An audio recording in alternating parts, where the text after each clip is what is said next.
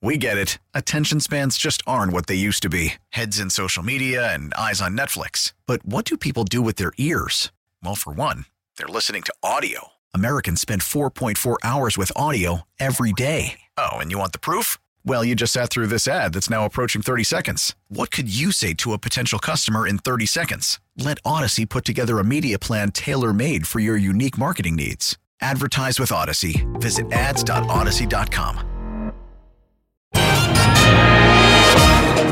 This is WWJ All Local. More victims of the Oxford High School shooting being laid to rest in the next couple of days. Yesterday, it was the funeral for 16-year-old Tate Meir taking place. Today, visitation from 10 o'clock until 6 taking place for 14-year-old Hannah St. Juliana, a funeral service following at Lake Point Community Church in Oxford. Thursday's visitation for 17-year-old Justin Schilling is going to be held at the Boulder Point Golf Club and Banquet Center. That's in Oxford, starting at noon. The funeral service will begin at 7 o'clock tomorrow. Meantime, another school is effectively closed today because of a threat. News Radio 950's Mike Campbell is joining us live with these details. Mike? Milford High School is on a half day of virtual learning, Jason. This after a cancellation of classes for today, in-class learning, following discovery of a threat written on a wall in a bathroom at that Huron Valley District School. No details about what the threat said, but school and district officials and letters to parents say it was found about 11:30 in the morning, right around the time of a scheduled half-day early release day yesterday. Of course, the district says it's investigating along with law enforcement, presumably including the Oakland County Sheriff Liaison at the school. Officials say if and when the person responsible is found, they will be prosecuted. Meantime, Oxford High School has announced it is going to stay closed at least through the holidays, the holiday break. The principal there saying they won't come back till at least January 2nd.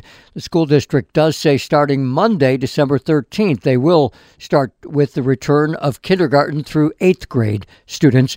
All of this following the shooting this past Tuesday, a week ago yesterday, at Oxford High School. 15-year-old sophomore Ethan Crumbly, accused of shooting and killing 4 students, his parents arrested and charged with involuntary manslaughter.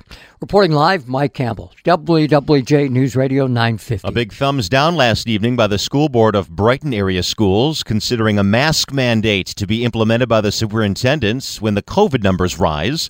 But during the meeting on Tuesday night, it was a no-go. The board voting against it, with support from a few students who came in to join the majority asking for a no vote. During past Brighton School Board meetings, there have been moments of uneasiness as the issue of quarantining students and mask mandates were brought to the table and voted on. There were no threats last night, but some minor disturbances as parents, students, and teachers came out to be heard. Today's the last day for faculty and staff at the University of Michigan to show that they're fully vaccinated against COVID-19 or have an exemption. The school's announcing the vaccine mandate this was late July. Those who don't comply are going to be let go. Faculty who don't follow the policy will face a 30-day unpaid leave at the end of the semester and will then be fired if they're not in compliance by the end of that period.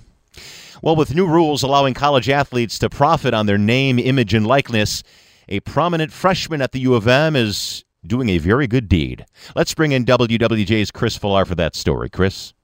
Well, people may have looked at this NIL money that's been going around college football and thinking it's a little bit silly, but students such as J.J. McCarthy making it look like it's not so silly after all. The Wolverines' alternate quarterback saying that he would use cash to help the community and future generations when he released a statement back on July 19th, and he is doing just that, now donating over $10,000 to various charities, hospitals especially, and $3,000 going to Oxford families and communities affected by the awful tragedy last week. Now, JJ isn't the first Wolverine to spread the wealth. Blake Corum using NIL money to pass out turkeys and meals on Thanksgiving, and Jim Harbaugh already committing his bonus money this season to the athletic department employees affected by the pandemic. Now, success on the field is one thing, but it's great to see the differences made off of it as well. Chris Villar, WWJ News Radio 950. In custody following an assault and kidnapping Tuesday night. Detroit police now taking a man into custody. That's 27-year-old Sean Shorts,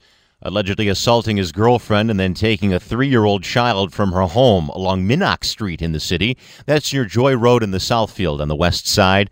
That child was recovered a short time after being taken, but Shorts was on the run for several hours. Meanwhile, it's traffic that's returning to pre-pandemic levels. There is one exception, though, when it comes to problems. That's area downtowns. Well, freeways and suburban streets pretty much feel like they did 2 years ago. Traffic in U.S. downtown areas remains about 22% below the rates we saw before March of 2020.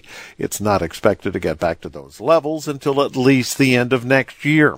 That's from the traffic information firm INRIX, which says many people who used to commute to downtown office buildings are still working from home. The biggest change is in San Francisco, home to many tech workers, where downtown traffic is roughly half what it was before the pandemic. Jeff Gilbert, WWJ, News Radio 950. For the latest news plus traffic and weather together on the 8s, tune into AM 950. Favorite WWJ on radio.com or ask Alexa to play WWJ News Radio 950. We really need new phones. T-Mobile will cover the cost of 4 amazing new iPhone 15s, and each line is only $25 a month. New iPhone 15s? It's better over here. Only at T-Mobile, get 4 iPhone 15s on us and 4 lines for $25 per line per month with eligible trade-in when you switch. Minimum of 4 lines for $25 per line per month with autopay discount using debit or bank account. $5 more per line without autopay, plus taxes and fees. Phone fee at 24 monthly bill credits for well-qualified customers. Contact us before canceling account to continue bill credits or credit stop and balance on required finance agreement due. $35 per line connection charge applies. See T-Mobile.com.